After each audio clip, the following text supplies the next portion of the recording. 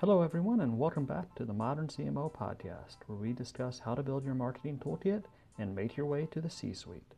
To learn more about the Modern CMO, including how to build a successful marketing program and take your career and business to the next level, please visit themoderncmo.com, where you can see more marketing videos, blog articles, and other podcast episodes. If you like what you see, go ahead and sign up for the email list.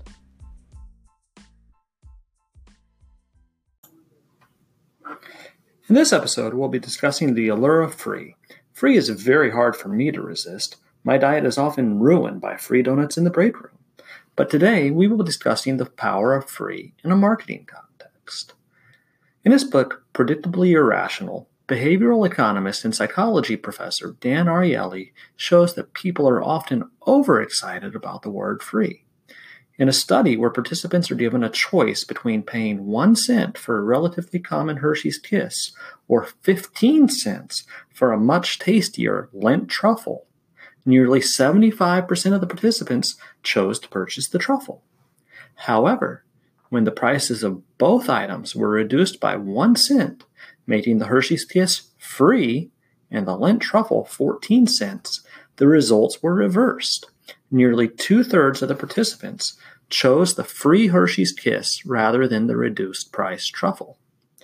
To show that this switch had more to do with free than participants not having change to pay for the truffle, Ariely repeated the experiment in a lunch line where the cost of the truffle could easily be added to the bill of the participants. The results held up, showing that the driving force of the decision was the free price. The zero price effect, where someone is offered something for free, puts people in a temporary euphoric state that clouds their judgment and makes them susceptible to upselling. Despite the fact that free has certain appeal to customers, it may not always be the best tactic for marketers. Free brings in a lot of people who have no intention of ever becoming a paying customer. Sure, I'd gladly take a sample because it's free. Hell, I'll even eat a Subway sandwich if it's free. But there's no chance I'm ever going to pay for one. Aside from the standpoint that you might be giving away products to uninterested people, you also have to consider the effect of free. When we are given things for free, we typically tend to devalue their overall worth. I have countless ebooks that I have downloaded and never read or even opened that were given to me for free. However, the 99 cents I pay for a Kindle book almost guarantees that I will at least scan the book. When we price something as free, we run the strong risk that our potential prospects will assign a low intrinsic value to the product. That is why I recommend only giving away short, immediately actionable items for free. Rather than giving away an entire ebook on how to build a personal brand, give away a short Instagram profile optimization checklist. This can be used as a feeder content to begin a relationship with potential clients. They will be happy to get the checklist, be able to absorb it, and immediately put it to use. This is much better lead generation than a 50-page ebook. One current version of free that I see used very often is the free plus shipping pricing model. For example, Russell Brunson offers his excellent book, Expert Secrets, for free. All you have to do is pay for shipping.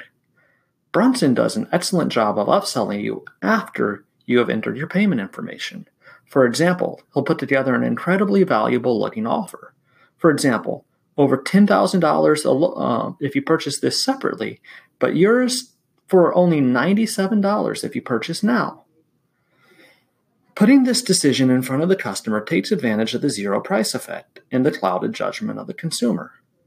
A large majority of us won't make that purchase, but a significant number of people do make the purchase. The free plus shipping model can work especially well with a talented copywriter like Brunson.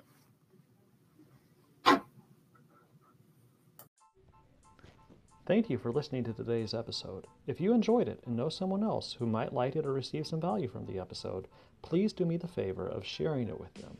Also, be sure to check out themoderncmo.com so you can stay on top of all the new content and continue your journey to the C-suite.